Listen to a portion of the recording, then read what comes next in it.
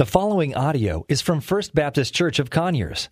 More information about First Baptist Conyers is available at firstconyers.com. Well, if you would, please take your Bibles and turn with me to Malachi chapter 3, beginning in verse 7. Malachi chapter 3, beginning in verse 7. I've entitled the message this morning, The Basis of Blessing. Malachi was the last prophet to speak to the nation of Israel. After Malachi had given this prophecy to the nation of Israel, theologians call the 400 years between Malachi and the incarnation of Christ, which we celebrate here at Christmas, as kind of the 400 years of silence. But how many of us know that God is never silent? Amen? There just weren't any speaking prophets, and Malachi brings a message to a nation, the nation of Israel, that was speaking to the condition of their hearts in that day. And I find very much a parallel to the message that Malachi was bringing to the nation of Israel at that time, to where we may see our nation or our world at this time. And Malachi was calling God's people to repentance, to not only change their mind, but to repent, to turn from living their lives on their own or for themselves, and turn back to righteousness and turn back to God.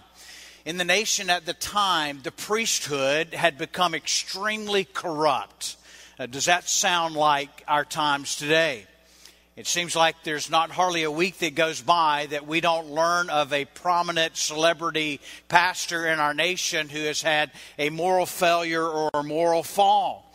And they have begun to offer offerings, animal sacrifices to God, and sneaking in the blemished animals to God in a sacrifice. They were teaching error. They were teaching more of what appealed to them rather than what God's Word said. Not only had the priesthood become corrupt, but the people have become extremely ungodly as well.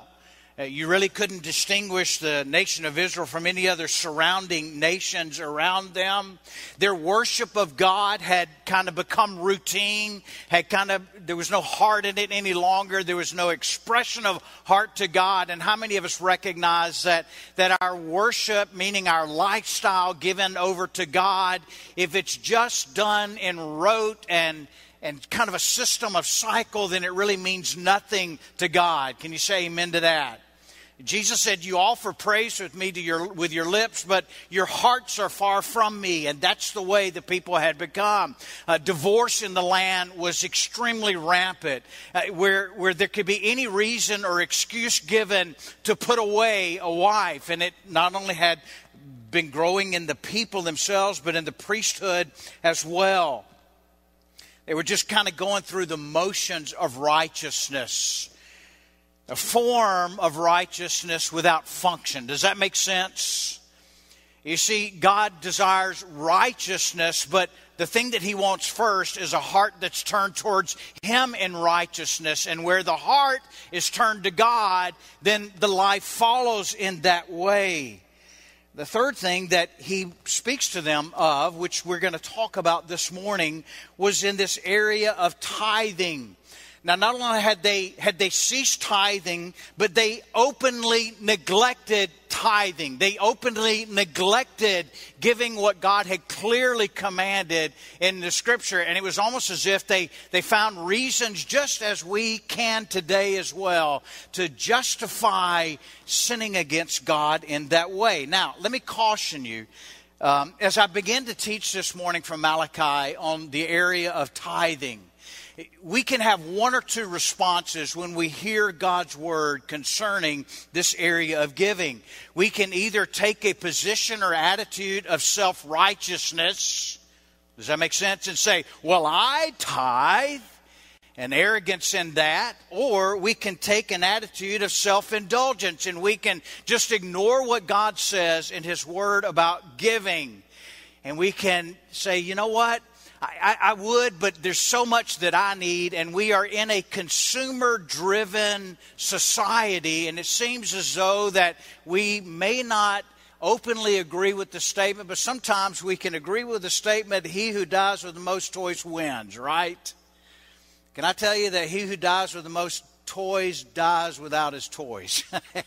Amen?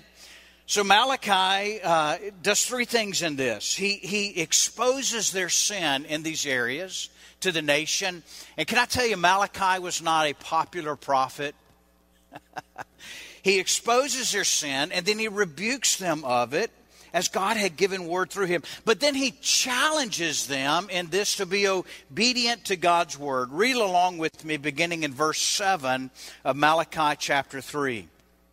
He says in verse 7, "Ever since the time of your forefathers, you have turned away from my decrees and have not kept them. Return to me, and I will return to you, says the Lord Almighty. But you ask, how are we to return? Will a man rob God? Yet you rob me. But you ask, how do we rob you? In tithes and offerings you are under a curse, the whole nation of you, because you are robbing me. Bring the whole tithe into the storehouse, that there may be food in my house." Then he says, "Test me in this, says the Lord Almighty, and see if I will not throw open the floodgates of heaven and pour out so much blessing that you will not have room enough for it. I will prevent pests from devouring your crops, and the vines in your fields will not cast their fruit, says the Lord Almighty. Then all the nations will call you blessed, for yours will be a delightful land, says the Lord Almighty." Would you pray with me? God, we pray that you would give us understanding of your word. God, I pray, God, that your word would strike us in our hearts, God, not just in our hands. God, what you desire are our hearts to be given over to you. And God, as we sang that song, "I Surrender All," I realize, God, that it's hard for me to sing that song because I know there are areas in my life that are not 100% surrendered over to you. And all God's people said, amen to that. But God, our desire is that the Holy Spirit would work in our hearts and our lives, God, that we would worship you with every being of our fiber, everything that we are, God, that we would give over to you in worship. In Jesus' name, amen. At the heart of Malachi's message, he lays down a basis of blessing that not only applied in the people of Malachi's time, but it applies in our lives as well. We all want the blessings of God. Can you say amen to that? We do. We desire the blessings of God. And Malachi lays down, and all of Scripture really lays down, that there are bases for blessings in our lives. That God is a God of grace, yes, but there is a basis in which God blesses abundantly, or will bless abundantly in our lives. Now, in Malachi's time, blessing was considered more in the sense of the physical or the material areas of life. But for us, in our life, in the New Testament time, we might say, we realize that the blessings of God are far greater than material blessings. I think oftentimes my father, when he was about to pass away, and I think I've shared this story with you, that all of his life could have been summed up in his material possessions in that one little room that he was in assisted living care as he was about to pass. But through the weekend, as people came to see my dad upon his passing, he was 84 years of age, and there were well over 100 people that came through that room to visit my dad and say goodbye to him. And I realized in that moment that my dad was a blessed man. Amen? There was not a lot of inheritance to go along in the family. There was not a lot to pass on in way of possessions. But I recognized and realized, because my dad had walked with God, my dad's life was given over to him. My dad loved his wife. He loved his children. He honored God. And at the end of his life, he was a blessed man. But what God desires more in your life and in my life is not just physical and material blessings. Yes, God brings those. But what God desires is, as Jesus described, life and that more abundantly. That at the end of our lives, we might say we have lived a blessed life because God has exhibited His graces and His mercies in our lives. You see, there were conditions that Malachi lays out here in this passage on the blessings of God. The first thing that he called the nation to, if you look at verse 7, he says, ever since the time of your forefathers, you have turned away. They have turned away from my decrees, and you have not kept them. And then he says, return to me. And the first condition of the blessings that God wanted to pour out in their lives was that they had to return to him. We might say in the fashion he was calling on them to repent. Paul, you and I had a conversation this last week about repentance. Not that you needed to repent. But we had a conversation of repentance and how we take lightly what God calls us to in repentance. And we recognize that so often we have in repentance the idea that there is behavior modification and not a heart that is turned to God. You see, we can train a monkey to do a lot of things. And we as human beings can learn to discipline in our lives through self-discipline, a lot of actions. But God's not nearly as concerned about that as he is the heart. You see, I can have all of the outward appearance going on, right? I can even wear a shirt like yours, Harold, and look like I got it going on. But when my heart is not there, God could really care less what my outward actions are. Amen? That's not to say he doesn't care, but it's to say what God is after more than anything in our lives is our heart. Because when the heart is after God, then all of life follows after that. You see, I've recognized and learned through the years, not only in my own life, but in the life of the body of believers, that when we disregard the laws or the commands of God, when we display a spirit of rebellion or passivity to what God calls us to in obedience, or we take advantage of the mercies and the graces of God, the only thing back to God is a heart turned away from towards God. You missing God in your life right now? It may be that repentance is necessary in one area or the other.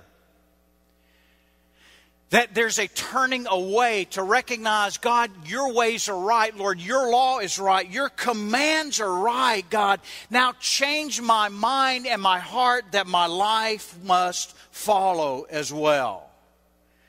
You see, what God desires, and he calls out through Malachi, is that he's calling out for his people to return to him. Can I tell you that when we turn to him, he will always turn to us? Can you say amen to that? I've learned in my life that when there's an area that I need to repent of, that I need to turn from and turn towards God, no matter how small or great that area is, that when I turn towards God, God doesn't stand there and say, no, enough time hasn't passed yet. I'm not willing to return back to you. You ever have somebody that treats you that way? That you recognize that you've offended them, and you go to them and you say, would you forgive me? I've offended you. I'm not telling you that, Sandy. I'm just saying. And they treat you as though, yes, I hear your words, and I'm not questioning the sincerity there, but I'm going to just kind of give you the silent treatment a little longer until I feel like I'm ready to take you back. Are you glad that God does not treat us that way? That the moment we turn to him, he turns to us.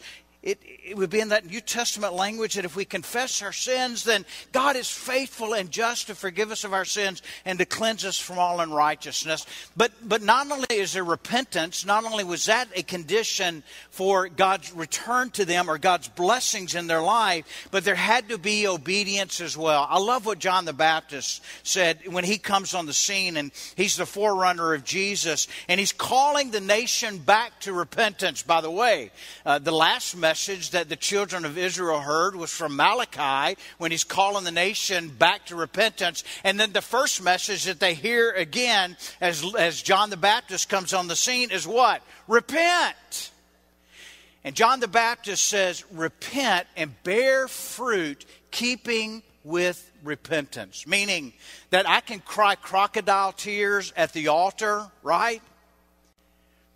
But if there's not an act of obedience, if I don't bear fruit of that repentance, then repentance probably has not taken place. You see, God had shut up the windows of blessing to the nation of Israel because of a life of disobedience. Jesus put it this way. Jesus said, if you love me, then you will obey my commands. So a demonstration of our love to God is obeying what He's commanded. We often quote Matthew chapter 28, the Great Commission, and we say, go into all the world and make disciples, baptizing them, and we leave it off there. But what did Jesus say after that? Baptizing them and teaching them to do what? Obey everything that I have commanded. Now, we have a way of putting that off oftentimes in the church, where we tag obedience as legalism. It's kind of the hand grenade we throw out there. That if you're exhorting me to obedience in an area of my life, I may say, Chad, don't be a legalist. Well, see, obeying God's commands is not legalism. Can I hear an amen to that? Legalism is when I have a conviction over something. I have a conviction not to eat meat sacrificed to idols when it hasn't been clearly stated in Scripture that I'm not to eat meat sacrificed to idols. And I come to you and say, David, don't eat meat sacrificed to idols. That's legalism. I'm imposing on you a personal conviction that I have. That's legalism. But to follow the commands as God has laid them out in Scripture is not legalism. Folks, that's obedience. Can we say amen to that? Thank you. Malachi reminds them that they had departed from God. And one of the indications in their life that they had departed from God was in this area of withholding an offering to God. Withholding their ties to God. And can I tell you this? I don't know about you, but in my life, that seems to be one of the most challenging areas to trust God in, right?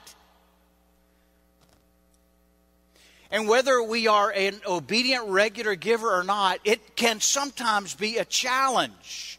Why? Because it takes trust. That when you and I are giving to God, and this is why God has the heart, God doesn't need it. Can you say amen to that? We need it to pay the light bill, right? But God doesn't need it. What God desires is that we trust Him. Can I propose this to you? That I think every command that God gives in Scripture requires us to trust Him to walk in obedience to that command. You see, because we have the idea that we might know a better way. Or circumstances or situations might say, well, there, in my human reasoning, in my human wisdom, there's another way to deal with this. But then I see that my way is kind of contrary to what God says. And I say, God, I know best. God, I'm not going to trust you in what you say in your word, but I'm going to take matters into my own hands. And so God has given that we might trust Him. Notice what 1 Samuel chapter 15, verse 22 says. Has the Lord as great delight, or does the Lord have as great delight in burnt offerings and sacrifices as in your obeying the voice of the Lord? Behold, to obey is better than sacrifice, and to listen than the fat of rams. What he's saying here is God takes greater delight in our obedience rather than our sacrifices for Him, is what he's saying. You see, true obedience is measured in the motive of our hearts and not by our hand. You see, God was after their heart, not after their tithing. Can I say this morning? As I'm teaching this, I'm not after your dollars. I'm really not. God has well abundantly supplied and will supply. What my desire is in the body, in your life and in my life, is that we live a life of obedience to God in every single area of our life, because it opens up the windows of blessing in our life. I can remember back in the mid-'70s, my dad was out of work for a long time. He was a union electrician. And during the mid-'70s, there just wasn't any work in Atlanta. And my dad had been out of work for about 13 months. And I remember distinctly sitting in the passenger seat of our 1969 Kingswood station wagon. Remember those? They were ugly. Dad gave me that car when I turned 16 to drive, and within 2 days I had it sold. I can remember sitting there in the passenger seat and my mother driving through the drive-thru at the Bank of Covington, and she had a couple of checks where my dad had done some side jobs. And I can remember, because I was holding it, and I remember that the amount of that deposit was $250. And I'm thinking in my mind as a little boy, $250, and maybe in that day $250 was a lot of money. But I can remember that about that time, my tennis shoes had gotten worn, and I thought I needed a new pair of tennis shoes. Converse All-Stars were the thing of the day. Now they are again. But you remember when Converse All-Stars were the thing of the day? And I think I've shared this before. And I knew I couldn't get Converse All-Stars, but I knew Fruit of the Loom had a good knockoff on Converse All-Stars tennis shoes. And they were about $3 a pair. And I remember Mom telling me, as we were in the grocery store, we can't afford those. But I remember seeing Mom deposit that. And on Sunday morning, as we were preparing as a family to go to church, my dad, which was his habit, he sat there at the kitchen table and he would read his Sunday school lesson prior to Sunday school. And Dad took out the checkbook and he wrote a check for $25. And I questioned my dad. Because I'm thinking in my mind, you can't buy me a new pair of tennis shoes, but you're going to give the church $25? And I may have been a smart aleck little kid. I can't remember. I don't think I was, but I think maybe I have been. My dad turned to me and said, son, I'm not going to miss out on the blessings of God for 10% of the dollar. That spoke volumes to me. You see, it wasn't the dollar amount. It was the heart that preceded that.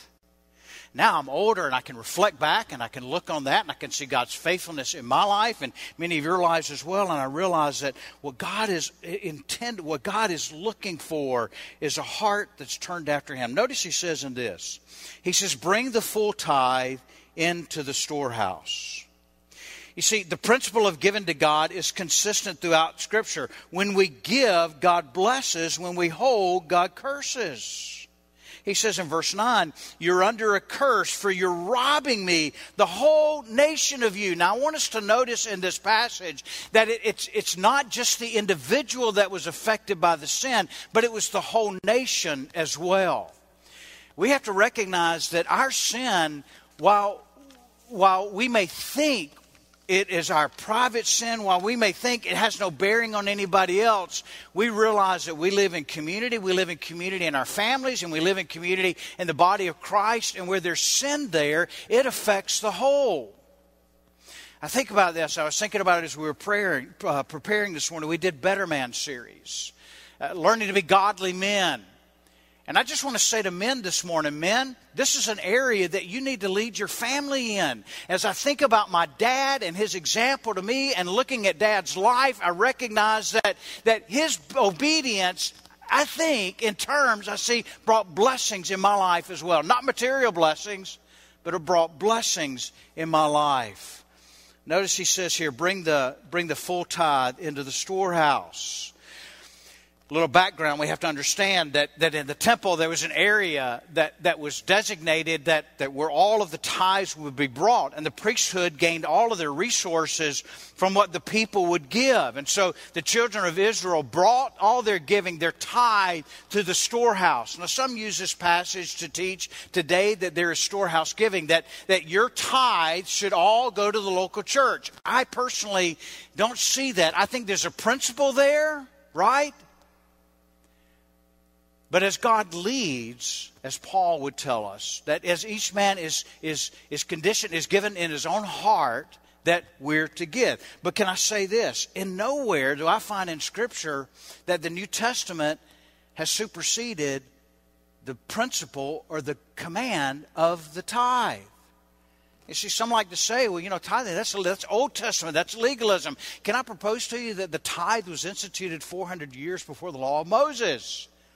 We find that Abraham, when he worshiped Melchizedek, he gave 1/10 of all he gave. You see, the tithe wasn't done away by Jesus. Nowhere do we hear Jesus saying, as he did to others, you've heard it said, bring the full tithe in the storehouse, but I say 2% is okay. The principle's there. He's given that command. Listen to what he says in Luke chapter 11, verse 42. Jesus says, woe to you Pharisees, for you tithe mint and rue and every herb and neglect justice and the love of God. These you ought to have done without neglecting the other. Well, he's saying you give your tithes, you give mint and you give rue and every herb, but yet you neglect justice and the love of God.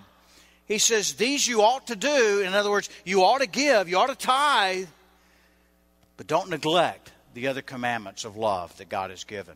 You see, they go hand in hand. So Jesus didn't do away with it. Jesus elevated it. Paul writes this in 1 Corinthians chapter 16, verse 2. He says, on the first day of every week, each of you is to put something aside, to store it up, as he may prosper, so that there will be no need for collection when I come. Paul also writes in 1 Corinthians chapter 9 that we're not to muzzle out the ox while it treads out the grain. In other words, in this area of giving, that we should give freely to supply for the ministry of the local church. Now, let me pause here just for a minute. And Phil's going to give a little bit more update. The people here have been faithful. Can I amen to that, Phil? Phil's our finance committee chairperson. And I'm shocked through COVID that God has met our needs. And he's met more than what our needs have been. And I'm thankful for that. What I'm concerned about is in the area of people's lives that they just neglect this without any sense of consequence of God shutting up the windows of heaven and blessing in their lives. It's like any other sin, right?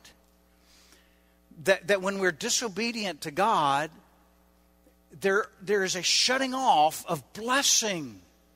God desires that we might be blessed. And I notice the promise here in verse 10. He says, put me to the test, says the Lord of hosts, and I see that I will not open up the windows of heaven for you. Challenge me in this, is what God's saying. Put me to the test in this act of obedience and see if I won't open up the windows of heaven for you. Jesus put it this way, give and it will be given to you. Good measure, pressed down, shaken together, running over, will be put into your lap. For with the measure that you use it will also be measured back to you. Now, it's wrong to think that we give so that we get back from God, right? And we hear televangelists and all kinds of people exploiting the body with this kind of thing. If you give today, it doesn't mean that your son's going to be saved. Can I hear an amen to that? You see, that's manipulation. We don't give because we expect God to give something back to us. If we did that, then God could be bought. I don't give to this local church so that the church will do everything that I want it to do. I don't give to this local church so that they sing the kind of songs I want to hear. I don't give to this local church so that they paint the room the color I want it painted. Do you understand what I'm saying? You and I, we give because we give to God without any expectation back. And God freely gives in His grace the abundance of blessing in our life. Notice He says in here, that I will give until there is no more need. Meaning that I'll give back until there is sufficiency. I'll give back so that until there's no need for any more. And I can agree with the psalmist when he said, I've never seen the righteous begging for bread. God will provide all of our needs according to His riches and glory. He may not provide when I think He should provide. He may not provide how I think He should provide. But He will provide for your needs and my needs when we're obedient to Him. Thank you for listening to audio from First Baptist Church of Conyers, located in Conyers, Georgia. For more information about First Baptist Conyers, please visit us online at firstconyers.com.